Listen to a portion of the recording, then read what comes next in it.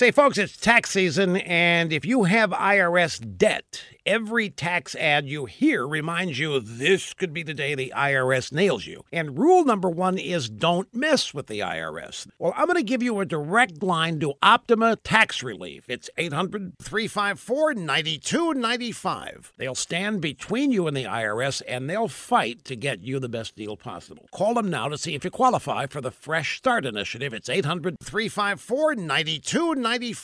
Boll & Branch sheets. They are the softest, the most comfortable sheets you will ever sleep on, and they only get softer over time. Boll & Branch uses a pure 100% organic cotton. They have thousands of five-star reviews. They are loved by hundreds of thousands of Americans, including former U.S. presidents. Go to bollandbranch.com today for $50 off your first set of sheets and free shipping with the promo code RUSH. You spell it B-O-L-L and branch.com. Remember the promo code RUSH. Our little local newspaper here, the Palm Beach Post, is reporting that at least 25 people have been charged in a scheme to fraudulently get driver's licenses. More arrests are coming. Authorities have identified over 60 people who got their licenses through fraud. Now, this scam was run out of a satellite office for the Palm Beach County tax collector.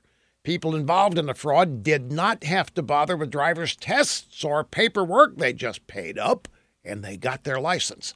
Now, brace yourselves. It turns out many of the fraud participants are in America illegally. That's so hard to believe, isn't it?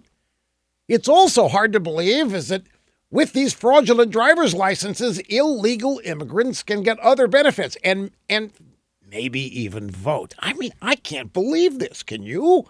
By the way, the clerk who allegedly issued the fraud licenses died right before he was about to be charged. How did he die? Don't know. Probably death. Palm Beach Post doesn't specify. Anyway, a similar scam went down in February at another tax collector office in Palm Beach County. But other than that, illegal immigrants getting legal driver's licenses and benefits, why, it can't be widespread, right?